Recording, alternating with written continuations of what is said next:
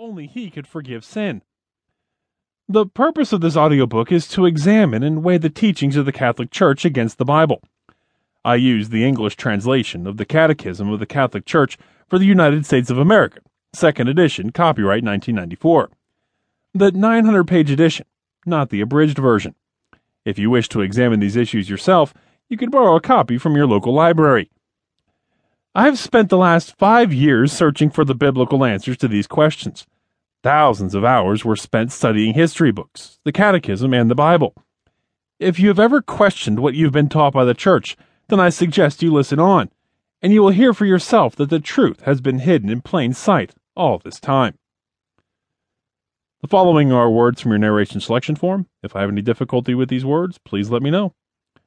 Wycliffe, Irenaeus, Polycarp, Ananias, iconoclastic, ecumenical,